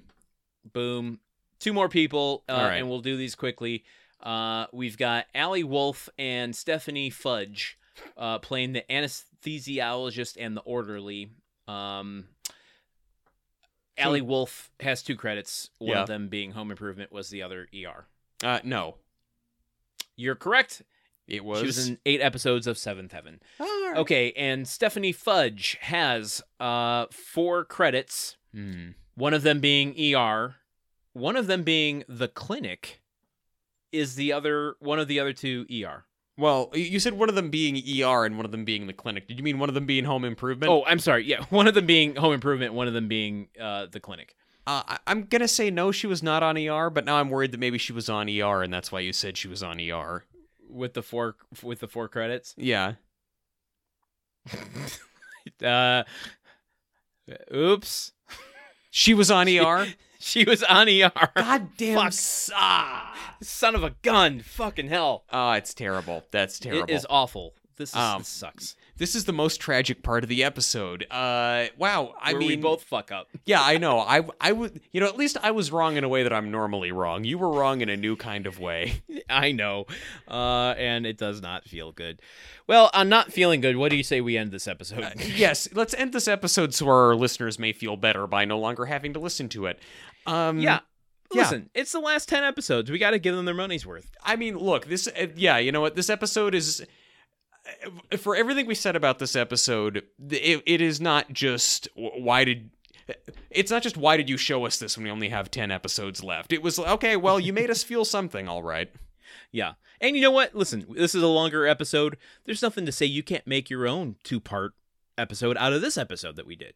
Yeah, that's one way to stretch out the content and for me to do less editing in the course of a week. No, I'm not saying that. you. I'm saying the listener. The listener can choose their own adventure 2-parter. Like listen to half on Tuesday and half on Wednesday. Yeah, sure. Well, yeah, you know what? I kind of just assumed that was implied about our podcast. You can really listen to it however you want to. I mean, we put it out there and it's for your use, so long as you're not trying to profit off of it. That felt like a good one. I felt that one. I'm not saying it was perfect, but as far as my grunts go, I felt good about that one. Yeah, no. Well, it's good that we're feeling good about something. Yeah, how many grunts do you think there were, Landon, in this episode? It's not zero. It's I not know zero. That. A lot of grunts in a dark episode, or for a dark episode. I am shocked that we're seeing so many more grunts right at the end here. Yeah, I know. I mean, we expected this would happen, and we just expected it would have started ramping up well before now, and by a much larger amount. Well, you said there's a lot of grunts in this episode. Relative to, like, how many there normally are. Don't relative to zero. Yeah, exactly. Okay. Well, I know for sure there's 3, because he does the grunts as he's walking over to the ski machine. Yes. He might grunt when talking to Brad and Randy about, or Brad and Mark about the brochure about the Boyne Mountain. But I don't remember it. I'm going to go 3. I'm going to stick to what I saw with my eyes and ears and logged in my brain, none of which of those 3 things I trust. Well, Landon, you need to learn to trust yourself because ding, ding, ding, ding, ding, you're right, that's correct. The number of grunts was 3. Wow! Yeah, it's him, grunting up a storm over that ski polishing machine at the beginning. They get him out there early before things go south. Okay, all right. Yeah, look at that. I'm surprised that we don't have like a new type of grunt. I mean, I don't know. I'm not. I don't really see it as the sort of thing he can innovate on that much. I mean, okay. It's kind of gruesome when you try to invent a new catchphrase midway through a show. Well, yeah, I guess that's true. I mean, it'd be weird if like Steve Urkel came in and just, after something happens, just went, "Did I do that?" If he knocked something over and came in and just went, "Did I do that?" or like it's the same catchphrase, you just deliver it differently. Yeah, okay. I mean, I suppose you'd have to kind of like, the only way it could work is if he was very gradual about it. If it started, if at first it's "Did I do that?" and then midway through it's like "Did I do that?" and then as it just works its way down. What if it got real existential? It's like, "Did I do that?" Did I do? There are 2 of me now. There's Steve Urkel and there's Urkel. Now, was it me that actually did that, or was it him? Are we the same person? Who am I? Who am I? What is that? And how? And what is doing? Oh my God. Yep. This is what happens with long episodes. Let's get out of here. What do you say? Let's go. Let's make the most of our lives. Yes. Okay. Gruntwork is made possible by our patrons. If you enjoyed today's episode and want to help us create this show, end this show the way that we want to, consider becoming an official Grunthead sponsor over at patreon.com/gruntworkpod, where for as little as $1, you can get access to our entire library of Gruntwork Nights episodes. The episodes that are about anything but home improvement. Leave us a rating or review wherever you listen to podcasts, because it's the fastest, easiest way to support the show. Plus, it's free, and it helps a lot of people find the show in our final days. Stop by to say hi to us on social media, wherever you can find us, I guess, at Gruntwork Pod, or visit our website at www.gruntworkpodcast.com, where you can also find other information on today's episode. And until next week, when we bring you Season 8, Episode 19, Part 2 of Love's Labor Lost, I've been Landon Solano. I've been Truman Caps, and remember, tune in next week if you want to find out what you need to remember. What? Did I?